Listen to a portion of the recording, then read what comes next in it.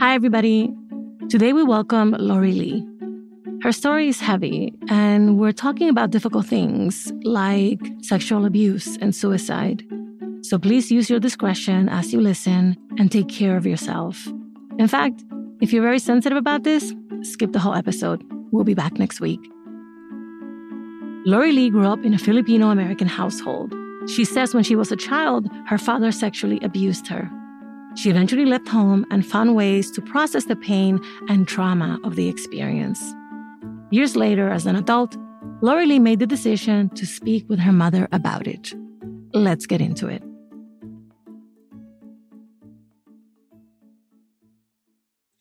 My name is Lori Lee Binstock. I am the host of a Trauma Survivor Thrivers podcast and editor-in-chief of Authentic Insider Magazine Monthly. I am also a trauma survivor. Growing up, I called my parents Mama and Dad. I'm Filipino-American. My parents are immigrants. My mom worked a lot. My dad was in the military. They were very much of the culture of do as your parents say, speak when you're spoken to. My relationship with them was really difficult. I was also abused by my father. I kind of knew, like, this isn't right. This is completely wrong. There were times that as a child, I asked my mother, I was like, I need to speak to somebody. I'm sad. I'm depressed. A lot of it stemmed from the abuse that I didn't feel comfortable saying out loud. I was screaming for help. I was screaming for attention. I was screaming for someone to hear me. One day, I was 13 years old. I decided to go into my parents' medicine cabinet. And I didn't know what any of these medications were. I knew that they were all prescriptions, so I just took as many as I could. When I look back at it now, I think the reason why I did that was because I thought, my mom won't take me to the doctor to see a therapist or someone to speak to. I don't even know if we even knew that there were therapists there, but I knew something was wrong. That if I did this, they would take me to the hospital at the very least. And they didn't. They didn't want other people to know that something was quote unquote wrong with me. The way my parents addressed the suicide attempt was to tell me that everything is okay, that I just needed to forget about it and move on. That's my mother's MO. It's very much like, if you don't think about it, and I just hear this all the time, and when I say it out loud, I can actually hear it in her voice. If you don't think about it, then it'll just go away. As a child, nobody knew about the abuse. If they did, nobody said anything. My dad was very kind to everybody. Like my family was extremely kind. You know, they're Filipinos. Every Christmas, they would make Filipino food for everybody. No one thought that there was something really wrong. Well, my dad would yell at me all the time. Maybe my friend's parents saw it as maybe it's a cultural thing. But, you know, her parents are nice enough. There shouldn't be anything too bad going on in that house. So I didn't feel comfortable talking about the sexual abuse to my mother out loud. Mostly because I felt like I would get dismissed. When I turned 18, I left for college. That was literally the best decision that I actually made for myself. I got a job. I did all the things that I was supposed to do. And I still saw a therapist, but I also never talked about the trauma. I didn't think that the sexual abuse was important enough to discuss. I had my last suicide attempt in February of 2020. My children were out of the house, but my husband came home. And then I finally just blurted out what had happened to me.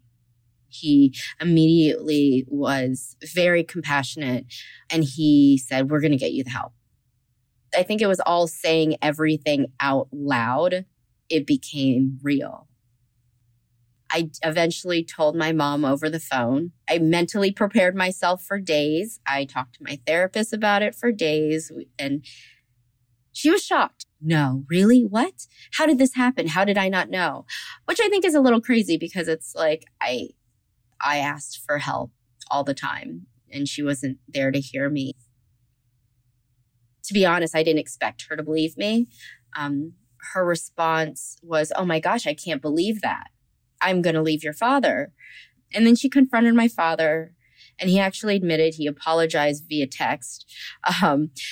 And what happened eventually was my mom stayed with him and just recently told me to, is it possible for us to see the grandkids? I spoke to her for the last time around last year saying, I'm not going to bring my children around dad unless he's dead. And she said, can we just forget about it? Everything's going to be fine. And so it was the same kind of thing over and over again.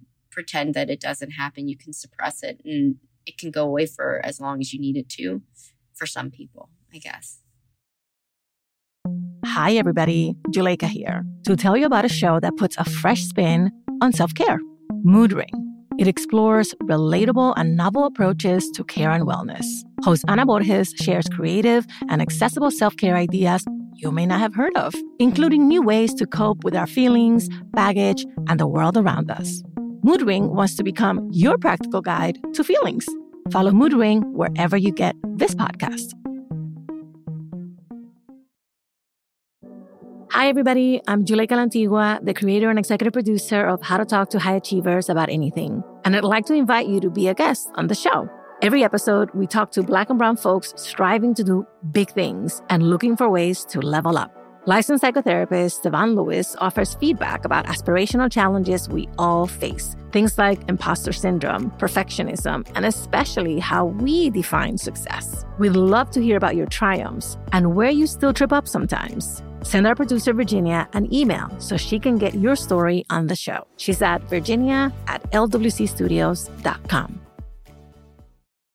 Juleyka here. I'm so excited to tell you about LWC Studios' new show, How to Talk to High Achievers About Anything. We'll hear from Black and brown professionals who have reached levels of excellence that sometimes come with great personal and professional challenges. People who are looking for ways to keep leveling up.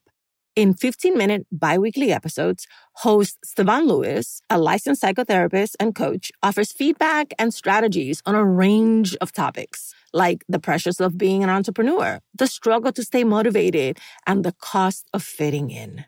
With empathy, candor, and a penchant for spot-on analogies, Stevan helps all of us high achievers navigate obstacles and figure out how to define success in our own terms.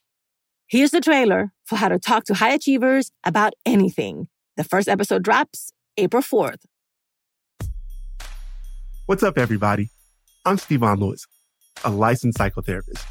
I specialize in working with individuals who reach levels of excellence that often come with great personal and professional challenges. I'm hosting a new show from LWC Studios called How to Talk to High Achievers About Anything. We'll hear stories from individuals striving to do big things. Who do I think I am to think that I could, also being a woman, also being Black, get in this industry and be in this industry and be able to support myself in this industry? People who are facing roadblocks. When you keep getting the door closed, it's like, what is it about me? And who, just like you and I, are facing challenges from others and from within ourselves. I'm a high achiever. Things are supposed to come easy for me. And if this is hard, then maybe it's not my lane. I'll offer feedback and strategies so that together, we can all figure out how to achieve on our own terms. Subscribe or follow How to Talk to High Achievers About Anything from LWC Studios. And connect with us on Twitter at Talk2Achievers.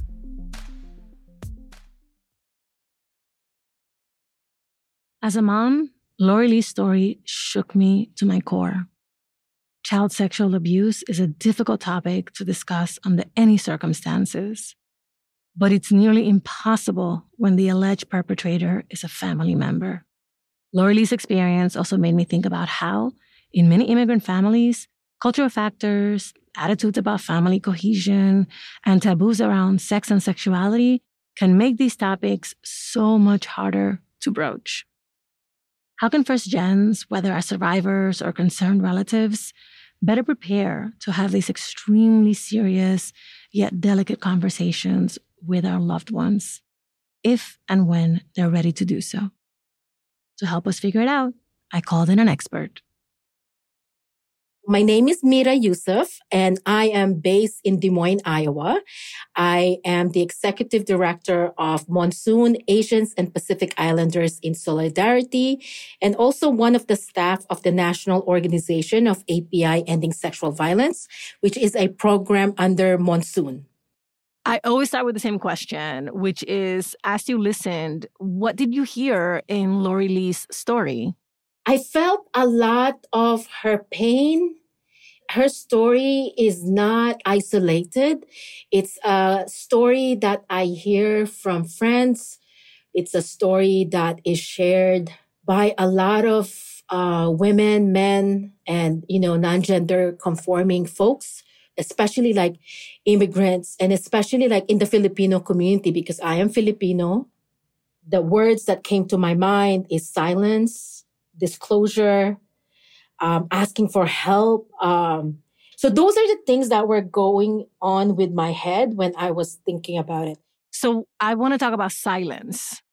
Silence is both harmful and protective in many of our intergenerational conflicts.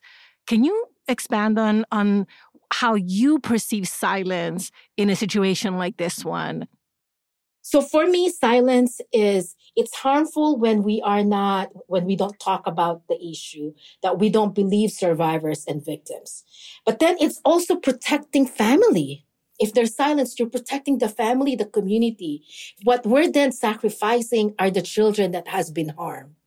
Sometimes, and specifically for immigrant community, and specifically for Asian, and then specifically for Filipino community, I think survivors and victims, they don't want to disclose until that person dies. But for me, what was really surprising is when her mother believed her, when she disclosed and her mother believed her, I was like, wow. But then the fact that she went back and then said, forget about it, that is protecting the family. Parents of adult survivors of child sexual abuse, child sexual abuse in general, they are kind of like in the middle. There's this person that they love who harms someone that they also love. So where are they? Protecting the child, for me, is crucial. But then at the same time, it's the husband that might be, or the partner who might be like financially supporting them. So there's a lot of factors. Right. It feels as if in many instances, one of the parents has to make a choice about, do I believe the child and then separate from the perpetrator? Do I believe the perpetrator and then just let the child deal with it? In your work, what do you see people doing once they know? And then what do you recommend in terms of the disclosure for people who are survivors who want to get to the point of disclosing this to a parent or to a close family member? The mother will usually go back. We've seen that so many times. Mm-hmm. This disregard of children. I think there's this thing about adultism, as if like our voices does not matter and what had happened to us does not matter. And let's just forget about it because we need to be a family. So there's two things that can happen when someone discloses. Either they're not believed, and then when they are believed. But then the point is like, what will happen then? What will then the action after that, right? Is as crucial when you said, I don't believe you, or when you say, I believe you, but I will go back to your dad and forgive them, right? Is that really what the survivor wanted? When we were like working with survivors, we always ask, what is the purpose of you disclosing? Especially if you're an adult survivor. And if they said, I just want for healing. And also now maybe I have a child who's the same age when the abuse started. I don't want it to happen to them. We will tell them, be prepared to not getting believed, or you're going to be like acknowledged. And what will be your reaction if you were not believed? Because family is so important for us, right? Especially for immigrant folks. Family is like everything for us. So that means you need to be ready to end that relationship for now. But then if you disclose, what will happen next? Do you do an accountability? And what does really accountability in our community? What does that mean? So in this case, Lori Lee informs her mother that she will not bring her own children around her father. And it seems that by extension, then her mother will not get to see the children because her mother has chosen to stay in the relationship. So in a way, that next generation is also being impacted and is having to make a big sacrifice, that of not having their grandparents in their lives because of the abuse that Lori Lee experienced. Is this something that you see in your work where multiple generations are being impacted? Oh, yes, definitely. I think we see this a lot. This intergenerational trauma, conflict. We at Monsoon, at NAPISEV, we really try to discuss and have a discussion because we don't really have the spaces to discuss it in an honest way. And then how do we talk to our elders? How do we talk to our parents about it? Because they themselves might have been victims and survivors, and we don't know because they're not sharing. Because again, it's that silence. So what do you say to folks that you work with about how do you prepare? When we prepare them, basically thinking about the worst, preparing them for that. So this is what's going to happen. This might happen. Are you willing then to not have any relationship with your mother? And if they said yes, okay, then let's figure out then how you're going to say it, right? If they said, you know what, I'm just going to tell them, if they still don't believe me, I will still be part of the family, but there are certain things that I will do differently. For example, like holidays, you see your parents, you visit your family members, right? What do I do just in case that I'm triggered? How do I make sure that I'm grounded, that they're not going to mess up what I feel or I'm triggered at that moment? So then we kind of provide those kind of scenarios and then giving them strategies how to be grounded. Let's say that the parents are not being supportive and maybe they're even denying what happened. How can other members of the family create an environment in which someone we love feels safe to come and talk to us about it? I think one thing that we, I myself will practice, or other folks that we tell them is, for example, we're having a family function, or we have a family dinner, whatever. You could always tell who will be the best auntie or uncle to go to share information about certain things. You just know, deep in your feelings, right? I know you do, because deep in your guts, I can definitely come talk to that uncle and they will not judge me because I am gay. I think it's also up to organizations locally to discuss about sexual violence, to talk about domestic violence and other forms of violence in the community, and just really educate our community members in order for them to be the first responder that will accept and that will validate that person's feelings, that person's experiences. Because for us, first disclosure is crucial. So that even having conversation with community members saying hey, you need to make sure that if a child disclose to you that there is a sexual abuse that's going on in the family, you need to believe them. If they are believed, we can do something immediately, right? And then this person will say, I am now comfortable in sharing what had happened to me because they believe me. But if the first disclosure is not a good experience, then it's basically that not believing them is silencing. As the person listening and receiving the information, you basically have to hold off any doubt, hold off making any judgments, jumping to any conclusions, and just allow the person to tell you what they came to tell you. Yes. And then usually what happens with specifically for sexual abuse or child sexual abuse is they don't want you to solve it. All they want is to be heard. All they want is to be validated and say, I believe you, right? And that is enough.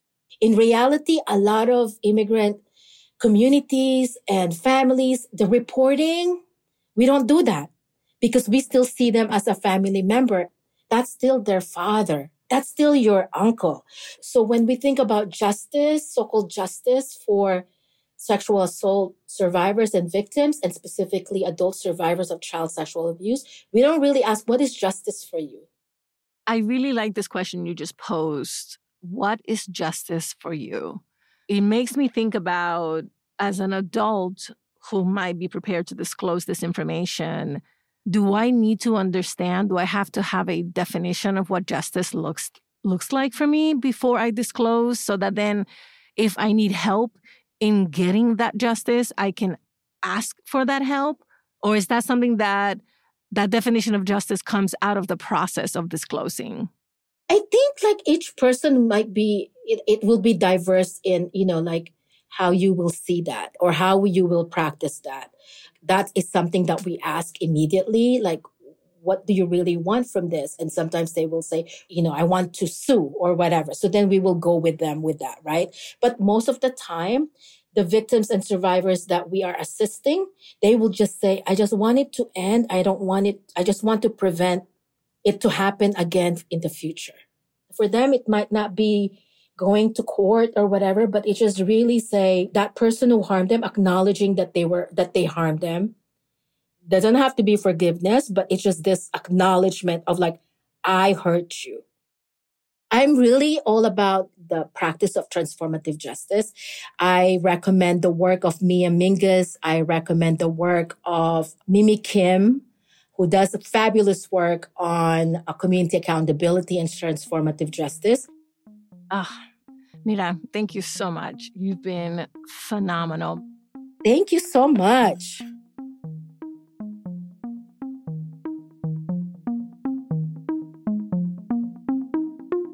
Okay, here's what we learned from Mira today. Plan for the worst case scenario. When disclosing abuse to family members, there is always the chance you will not be believed. Prepare mentally and emotionally for that possibility, and create a plan of action to keep yourself grounded and safe either way. Consider your end goal. When thinking about disclosing abuse, try to pinpoint what you want to get out of the disclosure, whether it's healing, closure, accountability, justice. Consider as well what these words mean to you. And remember, believe survivors. If someone discloses that they are or have been victims of sexual abuse or child sexual abuse, believe them. Hold off any doubt or judgment. Validate their feelings and experiences and listen with an open mind.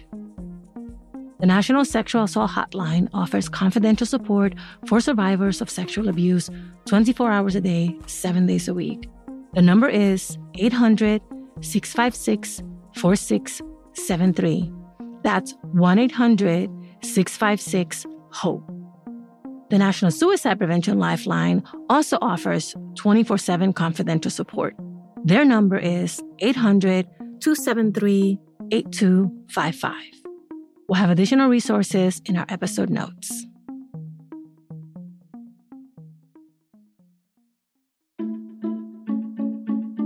Thank you for listening and for sharing us. How to Talk to Mommy and Papi About Anything is an original production of LWC Studios. Virginia Lora is the show's producer. Kojin Tashiro is our mixer. Manuela Bedoya is our marketing lead. I'm the creator, Juleyka Lantigua. On Twitter and Instagram, we're at Talk to Mommy Papi. Bye, everybody. Same place next week.